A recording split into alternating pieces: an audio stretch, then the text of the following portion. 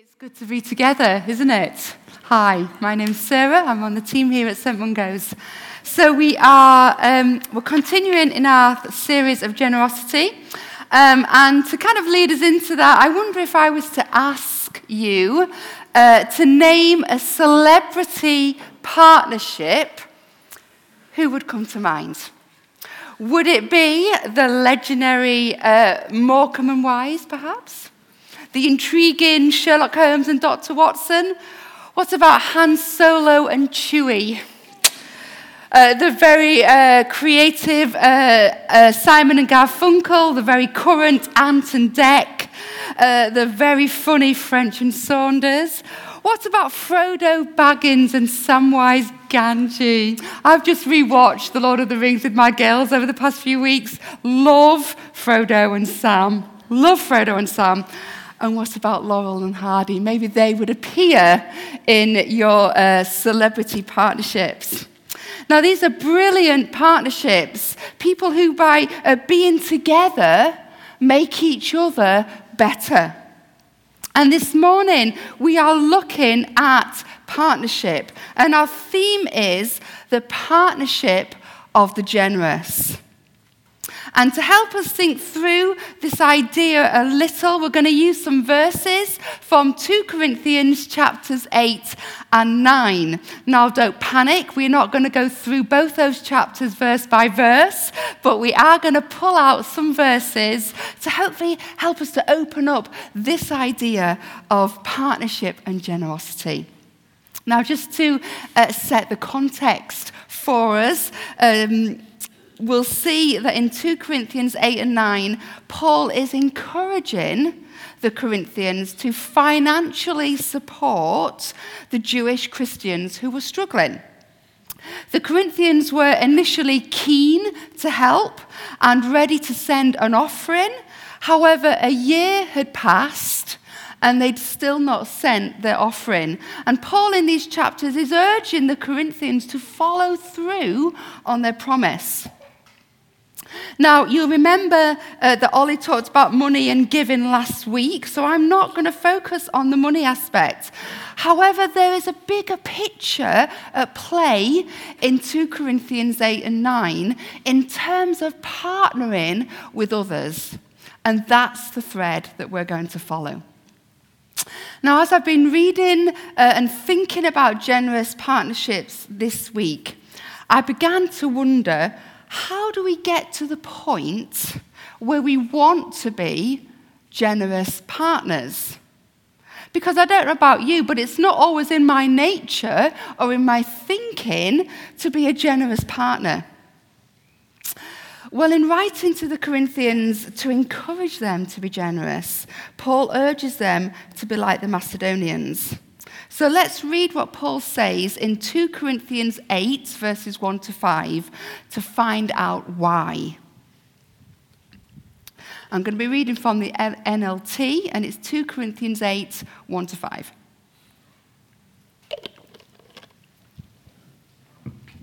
Now, I want you to know, dear brothers and sisters, what God in his kindness has done through the churches in Macedonia. They were being tested by many troubles, and they were very poor. But they are also filled with abundant joy, which has overflowed in rich generosity.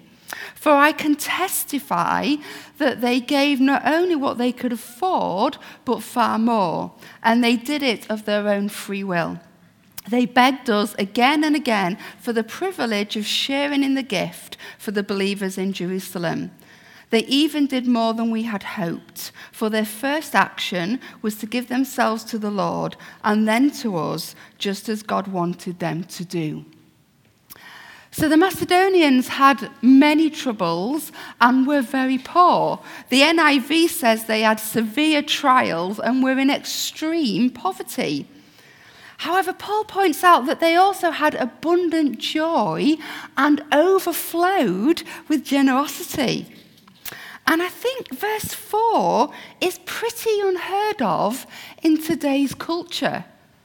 Paul writes that the Macedonians had begged him repeatedly to allow them to help with the gift, calling it a privilege. Now, I'm not sure I've ever begged anyone to allow me to be generous to them. The ESV translates verse 4 as begging us earnestly for the favor of taking part in the relief of the saints. The Macedonians told Paul that giving, financially in this case, was a privilege, counting it as favor to them. And did you see a key to the Macedonians' outrageous generosity in verse 5 there? They even did more than we had hoped, for their first action was to give themselves to the Lord and then to us, just as God wanted them to do. Firstly, they gave themselves to the Lord and then to others. How do we get to the point where we want to be a generous partner? We give ourselves to the Lord first. And in that place, our priorities and our focus align with His. And in that place, our generosity is motivated by Him and what He's done for us. In verse 9 of 2 Corinthians 8, Paul gives us not just another key to generous partnership, but I would like to suggest is the key to generous partnership. Verse 9 says, "You know the generous grace of our Lord Jesus Christ. Though He was rich, yet for your sakes He became poor, so that by His poverty He could make you rich." The heartbeat of radical generosity is the gospel of Jesus. The heartbeat of radical generosity is the gospel of Jesus. The one who was rich beyond all measure, all splendor, became poor so that we, through His poverty, could become rich. These verses in 2 Corinthians 8 are about giving our money, but they are also about how the gospel of Jesus changes lives, changes people, changes us to our very core. And Paul is pointing out to both the Corinthians and ourselves that the one thing that can and should shape everything is the cross of Jesus. He's reminding them, He's calling them, and He's calling us to be cross-shaped people, to live cross-shaped lives. That's why Paul is giving the Corinthians the example of the Macedonians, because the Macedonians had grasped that laying down our lives for others, like Jesus did, is the kind of thing cross-shaped people do. And I wonder, is there anything more radical in our money-obsessed, self-obsessed, individualistic society than this kind of self-forgetful, extravagant, cross-shaped generosity? The gospel of Jesus, the laying down His life, the giving up His riches and making Himself poor for us, is not only the key for our generosity, but once we grasp it, it shapes our attitudes and our priorities as we seek to figure out the direction for our generosity. It helps us to decide where and how to be generous. We can offer generous encouragement readily, but we know realistically we cannot respond to every need we see. So particularly for the bigger needs around us, it's wise to think about how and where we express our generosity. And it's wise to discover what's on Father God's heart and what he's doing in the world, allowing him to then direct our partnerships, our generosity. Now, in Philippians 1, verse 5, Paul writes that he prays with joy because the Philippians have been partners in the gospel. When we grasp that Father God has called us to be partners with him, it really changes everything. It transforms our understanding, not just of giving money, but partnering in generosity, living cross-shaped lives with him and for him. So, where and how to be generously partnering can look like many things. A couple of weeks ago, Catherine mentioned 7 ways to live and to maybe partner generously. Thoughts, words, time, influence, attention, belongings, and money. She also mentioned listening as an act of generosity. And she suggested that sharing our story is a generous thing to do for someone. And I love that, but I'd never thought of that before. But you know, it makes total sense. How often have we been strengthened and encouraged and helped by someone else sharing their story? Someone else generously sharing their story. It's so important. Now, generous partnerships can also look like being generous in our prayer life, both at home, in our thin place with God, and also at church, in our prayer cells, in our house groups, and here. Being generous in praying for someone when they say, I've got a sore back or a headache or my leg's sore. Let's do it in the moment. Let's pray right in there. Let's take our faith, even if it's mustard seed sized, and be generous with our faith and be generous with our prayers. Let's be generous in our encouragement. Is there a specific word of encouragement we can give someone? Let's be generous with speaking the truth. And I'm talking about the word of God over somebody else's life when they need it. What about physical contact? COVID has restricted us of this over the past 3 years. But can we be generous and appropriate in our physical contact? Does someone need an arm around their shoulder, a hug, a gentle touch on their arm? It may be that for some, that physical touch is not something they experience regularly. But we all need it. We all need it. And practically, and we as a church, we do this so well. Practically, can we generously offer to do someone's shopping?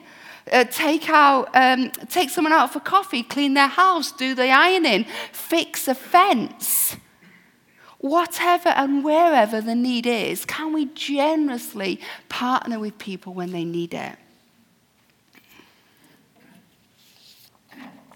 This is all part of partnering in the gospel.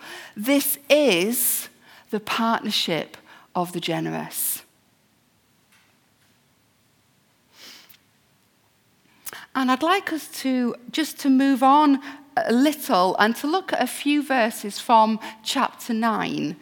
So 2 Corinthians 9, 6 to 8. So let's read those. 2 Corinthians 9, 6 to 8. Remember this, a farmer who plants only a few seeds will get a small crop. But the one who plants generously will get a generous crop. You must each decide in your heart how much to give. And don't give reluctantly or in response to pressure, for God loves a person who gives cheerfully. And God will generously provide all you need. then you will always have everything you need and plenty left over to share with others. You must decide in your heart how much to give. And don't give reluctantly or in response to pressure.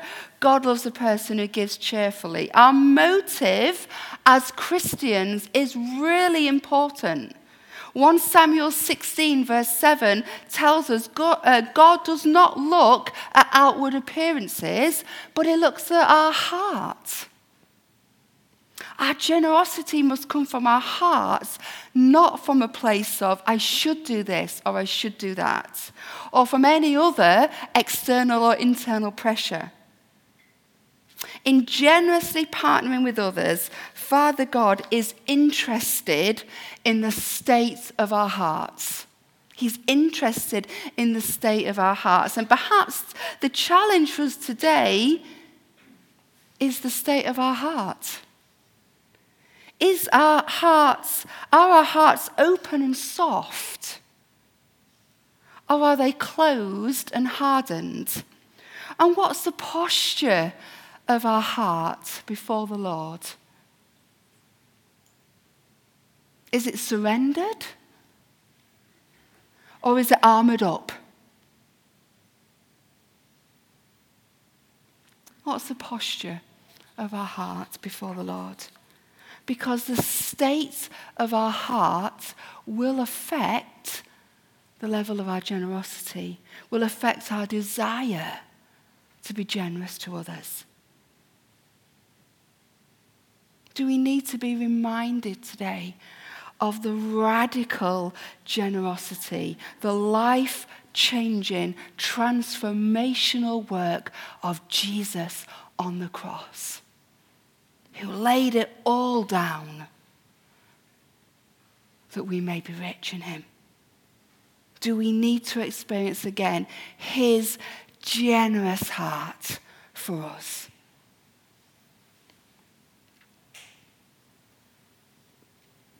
And what's the knock-on effect? What's the result of generously partnering with others? Well, believe it or not, there's an extravagant grace for us in that. In verse 8 of chapter 9, Paul says, "And God will generously provide all you need. Then you will always have everything you need and plenty left over to share with others." Giving is a matter of faith. We obey God and we believe and we trust that he will meet our needs as we help others, as we help to meet the needs of others. And Paul tells us that Father God will provide all we need.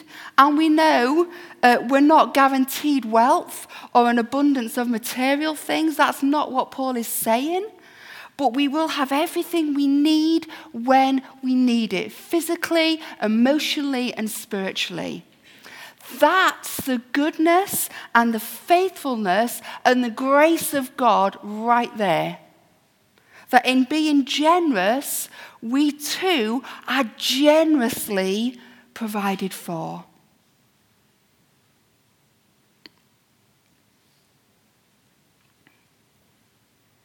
Let's draw our time together by looking at what I think is a really exciting result, knock-on effects of being generous. 2 Corinthians 9, 12 and 13. So 2 things will result from this ministry of giving. The needs of the believers in Jerusalem will be met, and they will joyfully express their thanks to God. As a result of your ministry, they will give glory to God. Paul's saying the Jewish believers will be joyful. They will joyfully give thanks to God when they receive the generous gift. And then they will give glory to God. They will give praise to God. And this reminded me of the pattern that Ollie was encouraging us to follow at the start of the series. Paul is saying that generosity leads to thanksgiving. Thanksgiving for what he has done.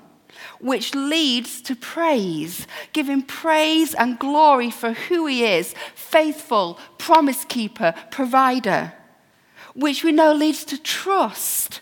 Trust arises through generosity. Trust that he will provide for all that we need. Now, I don't know about you, but I want to be part of a generous partnership or generous partnerships that cause thanksgiving to arise, that causes praise to erupt, and that increases trust in him. I think the Macedonians got it right. What a privilege to generously partner with those around us.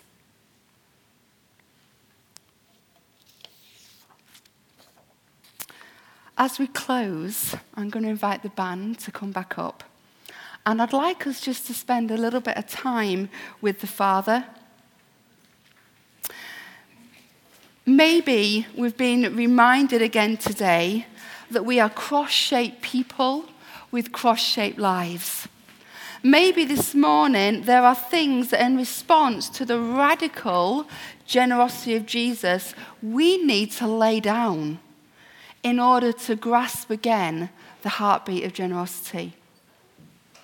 Maybe there's some of us for whom the example of the Macedonians giving themselves firstly to the Lord is resonating with us. Perhaps for some of us, it's time to give ourselves back to the Lord. Maybe we've been a bit all over the place. Maybe we've been a little bit disconnected or a little bit lost. His generous heart, which is all grace, all forgiveness, all faithfulness and love, is longing for you. Is longing for you. Maybe it's time to give ourselves back to the Lord. Maybe this morning we're aware that the state and the posture of our hearts is not as perhaps it ought to be. Perhaps our hearts are hard and closed off. Perhaps the posture of our heart is not as it should be. Perhaps we're armored up. Perhaps we secretly know, and nobody else does, that our heart is not surrendered.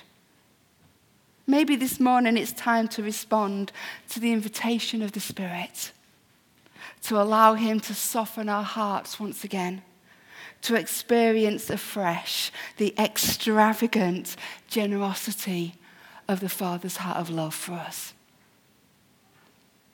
And perhaps this morning we need to pause and to ask Father God what and who is on his heart, to ask how we can respond as a generous partner to others. Perhaps he'll lay just one person on your heart. Perhaps it'll be a family that comes to mind. Perhaps he'll whisper an organization or a charity into your mind. But I want us just to wait and to allow the Holy Spirit just to continue to move as we just listen and as maybe we respond to what we've heard this morning. So we're just going to do that in silence for a moment. Let's just pray. Let's just take a moment. Come, Holy Spirit.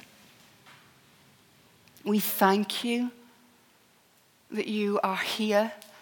We thank you for your generous, extravagant, amazing love for us. We welcome you, Holy Spirit. Would you come now and just whisper to our hearts and our minds what we need to hear from you?